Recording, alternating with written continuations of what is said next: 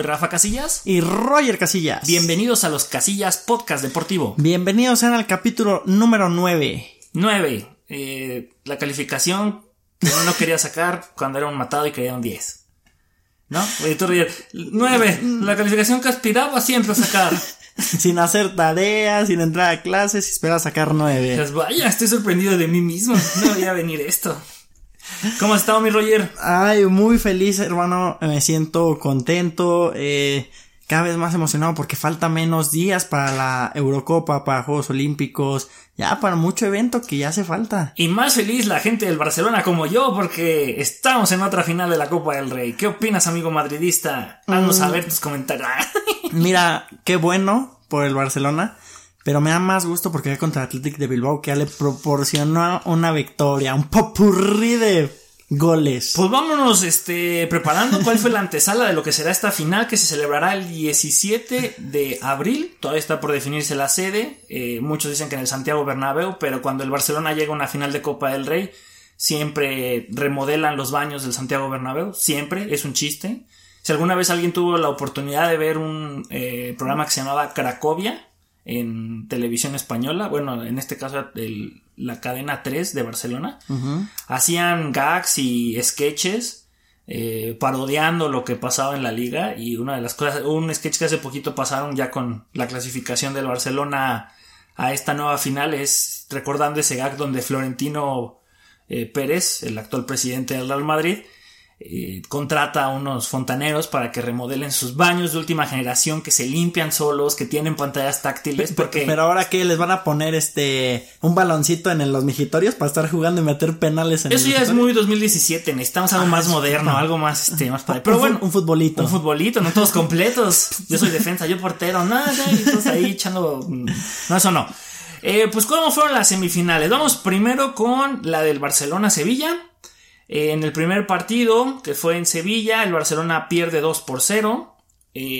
Ahí empezaba la crisis, porque después también se vino la derrota contra el Paris Saint-Germain, que uno decía, bueno, se acabaron esas dos competencias, muchas gracias, hasta luego. Ojalá que el Barcelona me haga tragarme mis palabras, porque yo dije que no iba a ganar ningún trofeo este año el Barcelona, y no es por desearle mal a mi equipo, pero pues viendo lo que estaba haciendo, la realidad. Pues era la realidad. Pero oh sorpresa, el mejor partido del año se lo llevaron en esta vuelta en el Camp Nou, ganando 3-0, un partido muy muy emocionante, un golazo de Dembélé en el primer tiempo. Después vino otro gol en el último minuto de Gerard Piqué, que yo dije ya se acabó, y en la última jugada recupera el balón Griezmann, da un centro y Piqué de cabeza, y después viene otro de cabeza de Martin Braithwaite, el danés, ya en tiempos extras. Con esto clasifica el Barcelona a otra final de la Copa del Rey. Serían 7 años consecutivos llegando a final de Copa del Rey, pero en los anales de la historia de la Copa del Rey no se va a ver así, porque la final de la Copa del Rey del año pasado no se jugó, que fue entre el Atlético de Bilbao y la Real Sociedad, porque ellos dijeron que al ser una final vasca, que después de muchos años por fin se conseguía, la querían jugar con público. Entonces por eso no se ha jugado esa final. O sea, está pendiente. Ajá, es más probable que se juegue primero esta final de Barcelona Athletic de Bilbao que la del Athletic de Bilbao Real Sociedad. Entonces, el Athletic de Bilbao tiene chance de ganar o una, o dos, o ninguna. Pero tiene más chance que el Barcelona y que la Real Sociedad. ¿Cómo llega el Athletic de Bilbao? Iba 1-1 en su partido de ida contra el Levante. Y este partido de vuelta empieza ganando el Levante con gol de Roger al 17. Al minuto 30 vía penal de García. Y bueno, se dan tiempo extra. Y al minuto 112 de Berenguer. Ok. Y Athletic de Bilbao pasa, va a la final. Tú lo comentas el 17 de abril. Solo por Sky Sports. Sí, porque nosotros no... Aquí en México no hay otra forma. En el 7 no lo pasan. No. Pero sí, ya le ganó una vez el Athletic al Barcelona. Bueno, varias pues, pero recientemente. Pero Dembélé regresa después, o sea, de sus múltiples lesiones. Por fin lo he visto ya más constante. Y en sus partidos ha dado buenos juegos, mete goles. Bueno, por otro lado Griezmann, que empieza de banca. Sí, otro detalle ahí, porque sigue teniendo mucha chispa ese jugador. El problema es si tu entrenador no tiene confianza, Él fue el que recupera el balón en el segundo gol y mete el centro. Ok, no mete gol, pero en enero metió bastantes, pero ahorita no sé por qué lo sientan por el sistema nuevo que está haciendo Koeman, pero mete la asistencia para el gol de Piqué. O sea, Griezmann sigue teniendo chispa. Hay que darle la confianza. Es que yo no confío en alguien que se pone 2 colitas. Sí se ve interesante. Sí se ve interesante. Vamos a dejarlo así. Pero bueno, está esta final. Muy interesante. Y a mí me da mucho gusto porque finalmente el Barcelona está con posibilidad de un trofeo a un partido de matar o morir. Y ya veamos el 17 de abril qué sucede y cuál será el escenario. Yo creo que lo más probable, y como siempre sucede, si el Real Madrid dice que no en su Santiago Bernabéu, será en el Wanda Metropolitano del Atlético de Madrid. Nos mantenemos en el fútbol. Te tengo una dinámica, carnal. Vi este artículo en el portal de ESPN Deportes que habla de que hubo una pequeña encuesta de quién consideraban que era el mejor jugador de cada país. Vamos a hablar en específico de 7 países: Argentina, Brasil, México, Portugal, Francia, Alemania y España. Okay. Te voy a decir cómo quedaron las votaciones por cada país y vamos a debatir rápidamente si creemos que está en lo correcto o si creemos que alguien falta o cómo debe estar la cosa ahí. Argentina, vámonos primeramente con el GOAT. El debate que existe entre Lionel Messi y Diego Maradona se inclinó la balanza con 51% de los votos para Messi, 42% para Maradona, y se coló en tercer lugar con 7% de los votos Alfredo Di Stéfano. ¿Tú qué opinas? Estoy de acuerdo con la afición, yo también soy más Messi. Está ok, tal vez a nivel selección no ha hecho lo mismo que hizo Maradona, pero a nivel club y persona, o sea, él como individuo ha hecho muchísimo. O sea, vino a revolucionar el fútbol. No quito el super gol que metió, bueno, uno de los muchos que metió Maradona en el Mundial del 86, que se llevó a medio mundo, pero pues también está el otro lado negro donde fue la mano de Dios. También pues su vida personal, que alguna vez lo hablamos, todo eso no trae la misma chispa que tiene Messi dentro y fuera de. Para mí Maradona es el símbolo de los argentinos de antaño, de los sucios, de los tramposos, de los que mírame, eran como el América del mundo, ódiame más, porque yo te gané, con trampa o sin trampa. Dios nos bendijo con esta mano casi cuando, y fue trampa, es sucio. Bueno, esa Copa del Mundo, yo no niego que Maradona no haya tenido mucha chispa, pero pues era tramposo. Y yo sé que en el deporte siempre se puede hacer uno que otro codazo, un empujón, una zancadilla. Hay mañas, pero no tan descaradas como esas. ¿Dónde está el fair play? En cambio, Messi pues es un jugador que cuando lo tumban, lo tumban. Yo nunca he visto que Messi se lance un clavado. Siempre lo tienen que tumbar y no es difícil que lo tumben porque ya te hizo el recorte, pero como la pelota y el jugador lo tienen tan pegado, pues obviamente lo van a tumbar. Así consigue penales, consigue tiros libres, pero son faltas bien cometidas. Aquí totalmente voy con el voto para Lionel Messi. Ahora Brasil. No hay comparación aquí. El Rey Pelé se fue con el 73%, con 23% Ronaldo, y Garrincha llegó en cuarto lugar con el 4%. ¿Qué opinas? ¿En cuarto lugar quién está en tercero? Nos faltó ahí algo. ¿No dije tercero? Perdón, Garrincha con tercer lugar con 4%. Aquí se me... Los números. Sí, no hay quien se le iguale toda a Pelé y lo digo a nivel mundial. Sí, para nosotros, nuestra generación, Cristiano Ronaldo, Messi, pero lo que ha hecho, o lo que hizo en su momento, más bien dicho, Pelé, es grande. O sea, regresó el yoga bonito, o sea, que ahí sí pueden darse la oportunidad de ver su película de cuando empieza de niño, que ya los traían muy, muy cortito a los brasileños. Llega Pelé jugando sin tenis, le prestan unos y empieza a hacer magia. El director técnico le dice, no hagas magia. Él empieza a hacer, y es cuando vuelven a ser campeones del mundo, y bueno, gana 3 copas del mundo. 3. Por algo no lo dejaron ir a Europa a crecer más, sino yo siento que rompe, o sea, más bien no le hubieran roto los récords. Sí, claro, hubiera sido otra cosa, pero bueno. Sí, Pelé totalmente, Ronaldo el fenómeno, no hay duda, Garrincha otra figura del fútbol brasileño, pero yo creo que aquí falta Roberto Carlos. No es cierto. Ronaldinho. Totalmente. Yo creo que Ronaldinho pudo haber sido mejor que Pelé, pero la fiesta le ganó. Y bueno, Ronaldo sin tanta lesión, ¿qué hubiera pasado? No, y tampoco es que haya tenido tanta en su momento cuando fue campeón en el 2002, era una bestia. Con eso tienes para que no se te olvide. Y aparte que un corte de cabello bien horrible, ¿no? Un copete y todo feo. Ahora vamos a nuestro querido México. En primer lugar se queda Hugo Sánchez con el 62%, 24% para Rafa Márquez y con el 14% Cuauhtémoc Blanco. Ahí sí no estoy de acuerdo con la gente. Ajá. Primer lugar, Rafa Márquez. ¿Sí? Segundo lugar, el Chicharito. Y ya después Hugo Sánchez. Yo creo que Hugo Sánchez antes que el Chicharito porque los 5 pichichis de Hugo Sánchez no es sencillo. Rafa Márquez sí, totalmente. A lo mejor no es goleador, pero sí ganó la Champions. Y pues Cuauhtémoc Blanco sobra. O sea, sí. Siempre hemos dicho que él es una figura inflada de Televisa. Y que hay muchos mejores jugadores que él. Ahí lo estábamos platicando antes de comenzar el capítulo. Pavel Pardo. Sí, mejor también, toque y corría más que él, más inteligente. Y fue campeón en Alemania, cosa que en Europa no triunfó Cuauhtémoc Blanco. Le metió un gol a Iker Casillas y fue todo. Nada más. No, pues aquí está mi gol con Iker Casillas, que valió para nada. Para regresarme. Sí, ahí sobra el Cuauhtémoc, ¿no? Pero bueno, ¿sabes dónde no sobra? En Morelos. Ahí nos sobra, ahí necesitamos que trabaje, pero no quiere trabajar. Ahora vámonos a Portugal.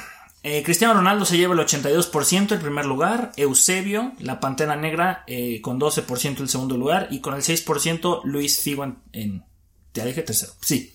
Sí. Ay. Yo creo que ahí no hay comparación. Lo que ha hecho Cristiano Ronaldo sí supera a cualquier compatriota suyo. Eusebio fue una figura de antaño. Y Luis Figo era pues el antes de Cristiano Ronaldo. Era la figura antes de Cristiano Ronaldo. Era grande, pero nunca se le puede comparar ahora con lo grande que ha sido. No, se me hacía muy elegante Luis Figo. Sí, un caballero. Ajá, entre comillas. Un caballero traicionero. Sí, porque traicionó al Barcelona. Pero sí, lo que ha hecho Cristiano Ronaldo es un fuera de serie. Como a pesar de los años sigue dando de qué hablar, sigue metiendo goles. Ok, ya tal vez no es el mismo, pero físicamente sigue estando muy bien. Sí, muy tremendo. Sigue metiendo el corazón en todos los partidos. Pero pues sí, no hay comparación con Luis Figo. Es comparación con Messi, son los únicos que podemos compararlos, o sea, en sus números en carrera pues son ellos dos. Ahora vámonos a tu querida Francia. Zinedine Zidane se lleva esta encuesta con el 69% de los votos, le sigue Michel Platini con el 25% y Thierry Henry con el 6%. ¿Falta alguien? ¿Sobra alguien? Yo creo que esto está... No falta, están bien. Aquí podría bajito, ¿no? Cantona, tal vez. Pero no por la persona que golpeó a un aficionado en medio partido, lo que guste. Y se echó para atrás de la selección. Sí.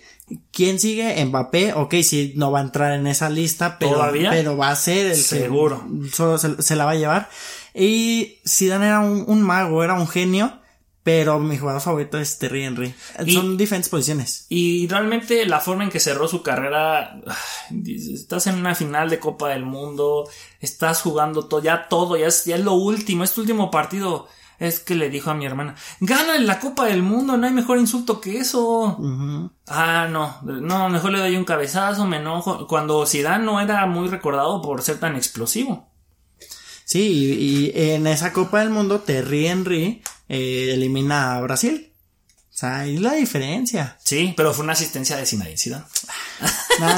Sí, bueno, los dos, y Platini, bueno, no me tocó verlo, pero... Pero está en el debate, estuve en el momento en su debate con nombres como Johan Cruyff, Maradona, Pelé, o sea, estaba en esa tema. Sí.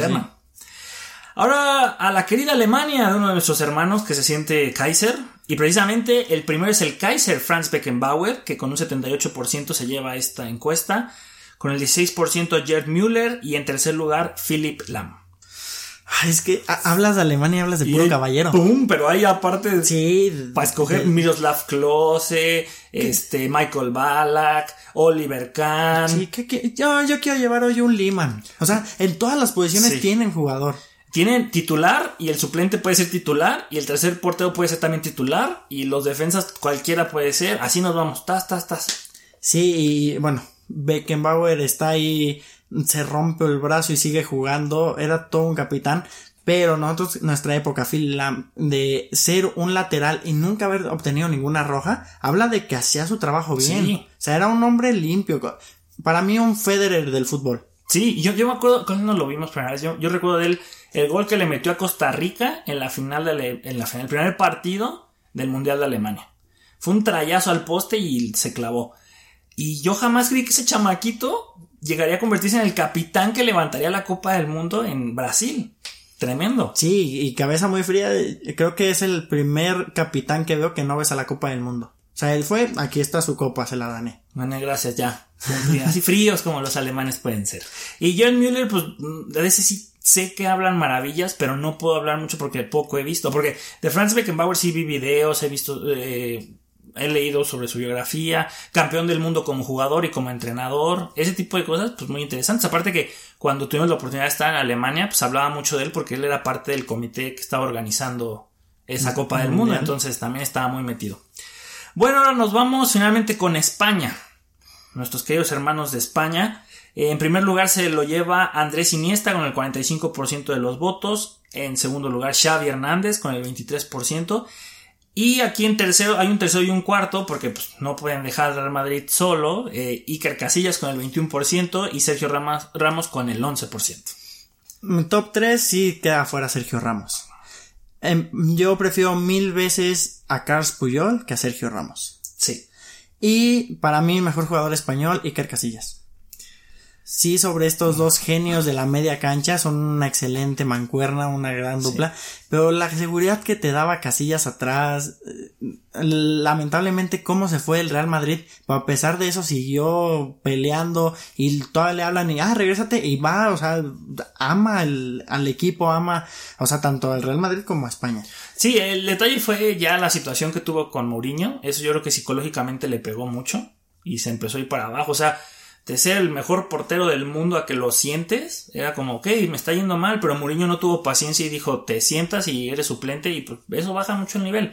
Pero sí, como dices, Xavi y Iniesta, mira, si me pones a platicar entre esos dos, sí, los dos son unos genios. Xavi tenía más madera de líder que Iniesta, pero sobre ellos, como dices, un capitán, Puyol. Pero sobre ellos, el que era un líder nato, Iker Casillas. Junto con Puyol, cualquiera de los dos eran líderes. Por eso los clásicos, ellos dos siempre se llevaban bien, daban con todo, pero al final como buenos amigos. Y de ahí pues se llegó una buena relación todavía con Xavi y con Iniesta. Pero ese siempre tenía un voto en contra. Por eso Piqué. Sergio Ramos. Y por eso chocó con Piqué. A eso iba. Chocó con Piqué. Eran la dupla defensiva, pero finalmente pues hubo un desgaste porque pues, se decían cosas que... Pues, es que sí me lastima, mica. No, pero siento que eran unas peleas de te queda chico el short. Sí, casi. ¿Me dijiste gordo? Sí. No es así. Pero sí, para mí falta ahí Carles Puyol en vez de Sergio Ramos y para mí número 1 Iker. Sí. Háganos saber qué opinan sobre esta comparativa de figuras del ayer y del hoy. Parece dibujos animados de ayer y hoy, pero son figuras del fútbol. Ahora vamos a dar un salto a la duela del básquetbol porque nos dieron un tema muy interesante. A ver, cuéntanos. Por ahí un aficionado a los Casillas, un gran amigo, Gil nos preguntó de que si creemos que LeBron James está a la altura o es igual de famoso que cuando Michael Jordan realizó la película de Space Jam 1. La respuesta es muy sencilla. No. Yo iba a decir sí. Ok, entonces no es sencilla. A ver, vamos a... Quiero un debate, señoras y señores. A ver, ¿por qué no? A pesar de que los dos ya están en España. ¿Por qué tú no y yo? Porque sí. Ahorita voy a decir... Tampoco estamos tan lejos. Vamos a llegar al mismo punto, estoy seguro. Sí. Pero a ver. ¿Por qué? Porque para mí Michael Jordan era un fuera de serie y no había un jugador de su calibre. Uh-huh. O sea, para mí... Él era el número 1 y después le puede seguir mucha gente. En cambio con LeBron James siento que no es el que sobresale. O sea, hay muchísimos jugadores que le dan al tú por tú. O para mí, en este caso, el mejor para mí es Stephen Curry. Uh-huh. Lamentablemente se lesionó la temporada pasada. Entonces siento que eso le truncó un poquito su carrera deportiva. Pero eso no tiene nada que ver con la película de Space Jam. A LeBron lo habían escogido desde hace como 5 años. Y ahí todavía Stephen Curry estaba al 100. Y más bien Stephen Curry estaba mejor. Iba subiendo. Fueron los 3 campeonatos. Hace 5 años. O sea, hace 5 años empezó. Por eso. Y empieza a subir. Pero mira, aquí te va mi porqué. Sí está a la altura en fama. Okay. No de nivel deportivo, de fama. Cuando Michael Jordan hace la película de Space Jam, que es un hitazo, esa película va dirigida a dos públicos. A los fanáticos de Michael Jordan y a la niñez. de los 90s y más bien de los 80s y principios de los 90s. Uh-huh. Que somos nosotros los que recordamos esa película, que gracias a nuestros papás y lo poquito que alcanzamos a ver de Michael Jordan, pues lo recordamos. Ahora, en esta nueva generación de los niños nacidos después del 2000, que ya son niños que cuando tenían 10 años ya tenían en la mano un celular, que en el 2015 ya tenían una red social, y que es cuando está todavía el apogeo de LeBron James, como tú dices, las finales con el Heat, las finales con Cleveland contra Golden State, todo eso impacta a la comunidad de esa generación, en especial pues yo creo que mucho a Estados Unidos, a la gente que sigue el básquetbol en Estados Unidos, a los niños que quieren ser basquetbolistas, pues LeBron James sí o sí es una figura, tanto deportivamente, que no es del todo de nuestro agrado, ni tuyo ni el mío, pero tanto deportivamente como mediáticamente. Lo ha inflado la NBA como su figura. Como tú dices, ahorita hay muchos que se le ponen al brinco. Bueno, tú me estás diciendo que Jordan no tenía muchos que se le ponían al brinco. Karl Malone, Stockton, Charles Barkley, Patrick Ewing, todos ellos son los Kevin Durant, Stephen Curry, los que están ahorita, sí. Son eso, siempre hay. ¿Cuál es la diferencia? En aquel entonces Jordan fue un pionero. Lo que está haciendo Jordan lo están intentando imitar los de ahora. Por eso es Space Jam 2 o Nuevo Legado, Nueva Generación. La fama sí la tiene LeBron James y te podría decir que hasta más. ¿Por qué? Porque hay más redes sociales, hay más acceso, hay más forma de ver partidos de la NBA que en aquel entonces en todo el mundo. Hoy es más conocido un LeBron James hoy como figura que lo que pueden ser otros muchos jugadores. La diferencia es que Michael Jordan ha trascendido. No podemos comparar tal vez peras con manzanas, porque Michael Jordan ya tiene sus 50 y tantos y LeBron sus 30 y tantos. Todavía falta, no podemos ponerlos todavía a echar patadas en un tiempo. Pero como fama, ahorita dime qué otro basquetbolista lo verías por encima de LeBron James para esta película. Tú dices Stephen Curry, ¿tú crees que él tendría el punch que tiene LeBron James? Si no, con la gente, en general. Si no se hubiera lesionado, sí, pero tú lo dices, o sea, creo que cualquier niño, cualquier aficionado en su momento lo dijo en su documental, o sea, lo decían los niños, yo prefiero un partido de Michael Jordan que una Navidad. Ahorita le preguntan a un niño, ¿quieres ir a ver a LeBron o hay otros jugadores? O sea, la única persona que sé que no le ha dicho que sí a Jordan eres tú, al decir que quedas unos Pippen en vez de unos Jordan. Hasta ahí. Pero ahí en fuera todo mundo quería a Michael Jordan. Ahorita te apuesto que no van a decir, sí, prefiero ver a LeBron. ¿Por qué? No, o sea, ¿y por qué preferiría unos Pippen a unos Jordan? Pues para no ser porque básico. No había tanta variedad. Esa es otra cosa. ¿Por qué la gente quiere unos Jordan? Porque los Jordan fueron los primeros tenis de una superestrella deportiva. Ahorita ya están los Mesías, están los R7, están los LeBron, están los Kyrie Irving, están los Harden. O sea, antes no había esa variedad. Por eso, ¿qué se vende más caro? ¿Unos Jordan o unos LeBron? Pues unos Jordan. La fama de Michael Jordan no se compara, pero estamos comparando la fama de de Michael Jordan del 90 y tantos a la fama de LeBron James de ahorita. Es la comparativa, porque no puedes comparar la fama que tiene ahorita Michael Jordan después de tantos años con la fama que tiene LeBron. Porque unos LeBron jamás se van a vender tan caros como unos Jordan. A lo mejor unos 10, 15 años, pero ahorita sí. No. Sí, bueno, ok, sí me dices, para mí mejor Stephen Curry y sí tiene carisma, que ahorita sí claro. se le ve triste porque no está su amiguito Klay Thompson jugando con él, sí. Pero sí, de ahí en fuera, por ejemplo, te puedo decir, buen jugador, Kawhi Leonard, pero no tiene ese carisma con la gente. Nada que ver. Y también aquí te va otra. Uh-huh. LeBron James es el único jugador de esa camada que tú platicas, además de que porque ya es el más grande de todas las superestrellas, porque ya es el viejito. Sí. Que se le comparaba y se le peleaba mucho a que iba a ser la siguiente superestrella, porque los que estaban arriba de él, ¿quiénes eran? Tim Duncan, Kobe Bryant, todos ellos estaban arriba de él. Dirk Nowitzki de los Dallas Mavericks, que le ganó una final, pero él lo que hacía era pelearle a estos, y llegaba a las finales y las perdía. Se van todos ellos y le dejan el camino libre. Y después de LeBron, ahora sí vienen atrás de él Stephen Curry, Klay Thompson, Kevin Durant, todas las estrellas que ahorita estamos viendo. Y atrás de ellos, ¿quiénes vienen? Luka Doncic, Zion Williams, Joe Morant. Así va la generación. Por eso, ahorita LeBron pues sí, es esa estrella en solitario de esa generación, porque el otro, ¿quién era? Carmelo Anthony. Pues Carmelo Anthony no va a ser. Entonces, ¿quién es mercadológicamente pensándolo que puede darte más por su historial, porque tiene tantos campeonatos, porque ha llegado a tantas finales, porque siempre se habla de LeBron? Lo ves ahorita en el All-Star Game, vuelve a ser capitán. Sí. La gente lo sigue buscando. Entonces, pues yo creo que la respuesta es un más o menos.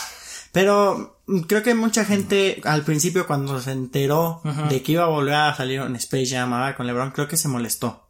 Sí, porque la comparativa es están trayéndolo contra Jordan. Entonces, no quito que pueda ser muy buena película, simplemente no tanto con la expectativa, ¿no? De va a ser lo mismo. Pero a ver, vamos a esto. Nadie va a ser Jordan. No, pero yo me refiero a la misma historia. Por ejemplo, no. pasó, yo sé que me voy a desviar muchísimo del tema, Mulan, cuando salió en humanos, o sea, mucha gente, no es lo mismo. Ok, no lo ves como Mulan. Y no es tan mala película. No, es otra historia. Con otra expectativa. Y lo único que no me agrada, porque acaban de salir las imágenes, es que ya quieren hacerlo mucho en computadora y siento que pierde esa esencia a los Looney Tunes. En los dibujos. Entonces, sí, es eso nada más, lo que no me agrada. Pero vamos a darle una oportunidad, porque es como tú dices, no lo podemos comparar y vamos a darle la chance. Hey, viene Space Jam 2, ¿qué esperabas? ¿Que fuera otra vez Michael Jordan? Pues no, nada se le va a comparar a eso. Y si la vuelves a ver ahorita de grande y analizas la historia, es tontísima. La verdad, el guión es muy sencillo. Lo divertido ahí es ver cómo juegan básquetbol, cómo metieron a Michael Jordan con los Looney Tunes y los Monsters. Pero no es una película para ganar un Oscar. Así es. Está muy divertida. Entonces, de esta también esperen algo así. Es para que la pases bien, para que te diviertas. LeBron James lo vas a ver en otra faceta. Entonces... Y el uniforme está feo. Sí, está feo, pero pues parece de los Patos. Pues ahora vámonos con los deportes de Juegos Olímpicos. Sí, vamos con... A ver, ahora de qué vamos a hablar. ¿Cuáles son los deportes? Vamos a empaparnos un poco. Hoy toca la natación. Y son 4 disciplinas las que vamos a platicar rápidamente.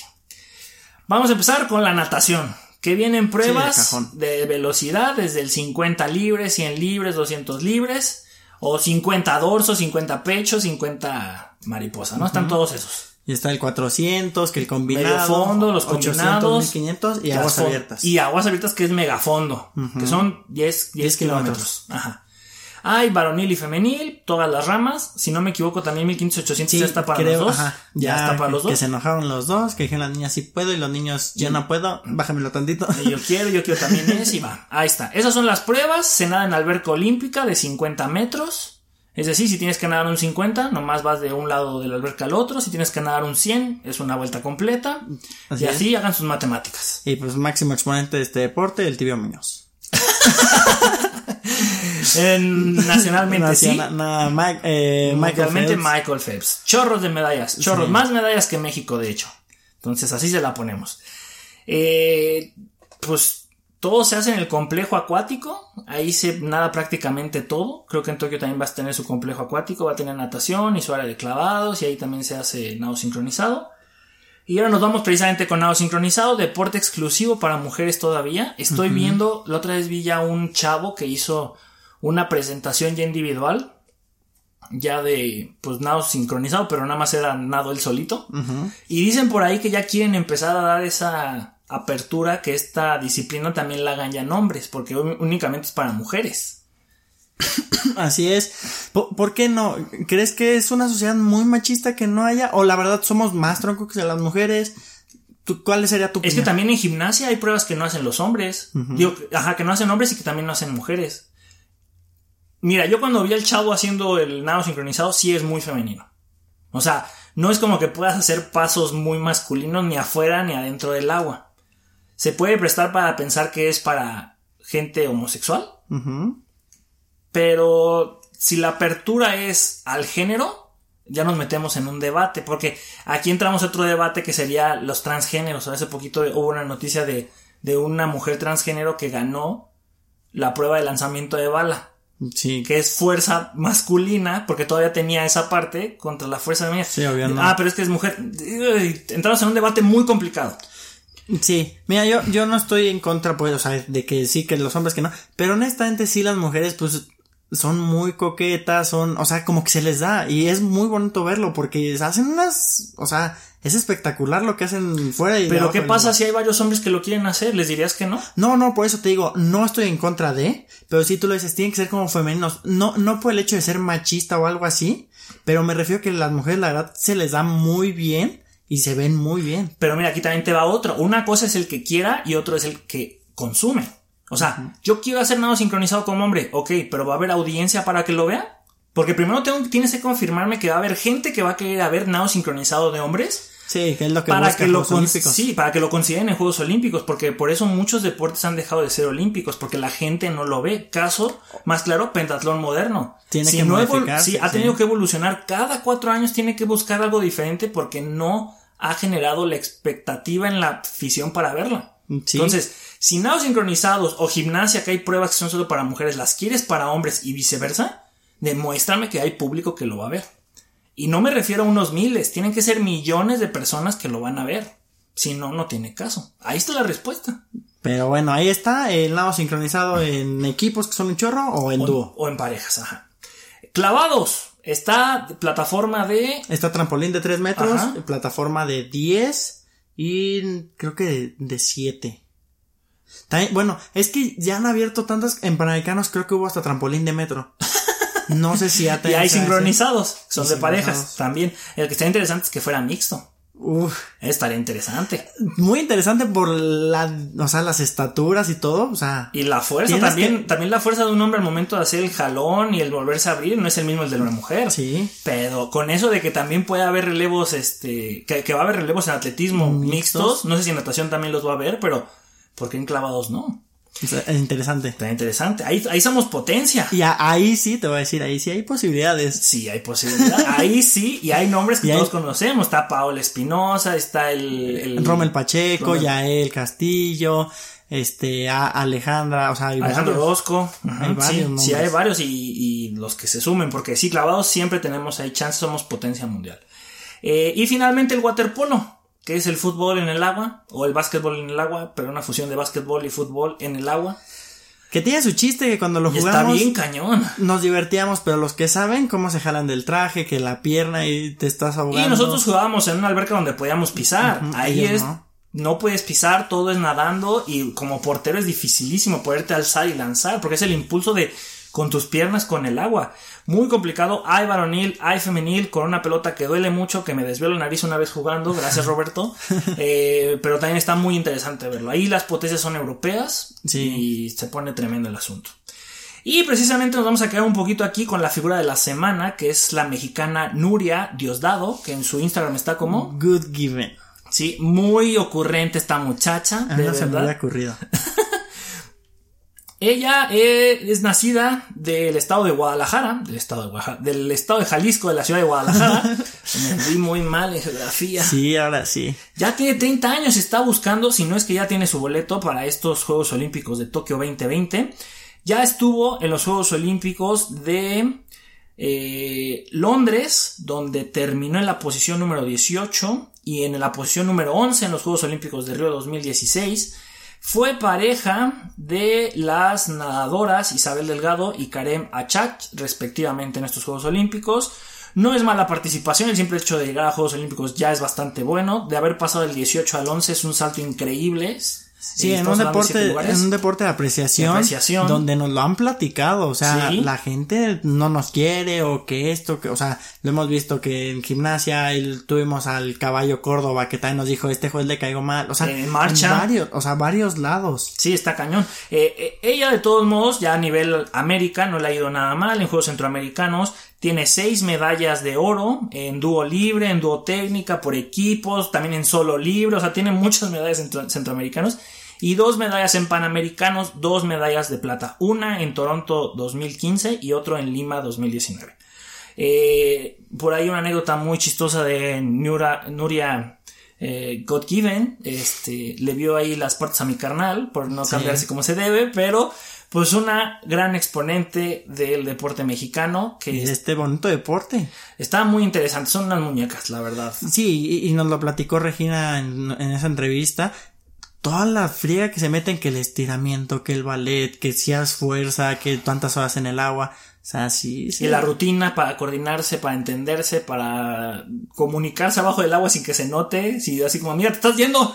Sí, y aparte tener una plasta de gel en el cabello, agrégale. Y que el maquillaje no se te corra porque es un maquillaje especial, pero es de siempre sonriendo y tapada la nariz. No, está cañón, está muy tremendo. Y vamos a terminar con las noticias rápidas. Comienzo yo. Shaquille O'Neal debuta en All Elite Wrestling, programa de lucha libre en los Estados Unidos, y termina en el hospital después de haber atravesado un par de mesas. Pobre. Bien loco. El Tata habla acerca de los Juegos Olímpicos. Dice que si Jimmy Lozano logra conseguir su pase a Juegos Olímpicos, va a ser prioridad para escoger a sus jugadores, a sus 3 refuerzos y obvio a los chamaquitos. Está bien, ¿eh? Qué bueno que haga eso Tata, que no se meta y que no cometa el error que hizo Hugo Sánchez de que todo el proceso lo hace un director técnico y después yo lo hago y al final la regó. En una entrevista al arquero mundialista de Alemania 2006, Jens Lehmann comenta que no sabe quién es Memo Ochoa. Pobrecito.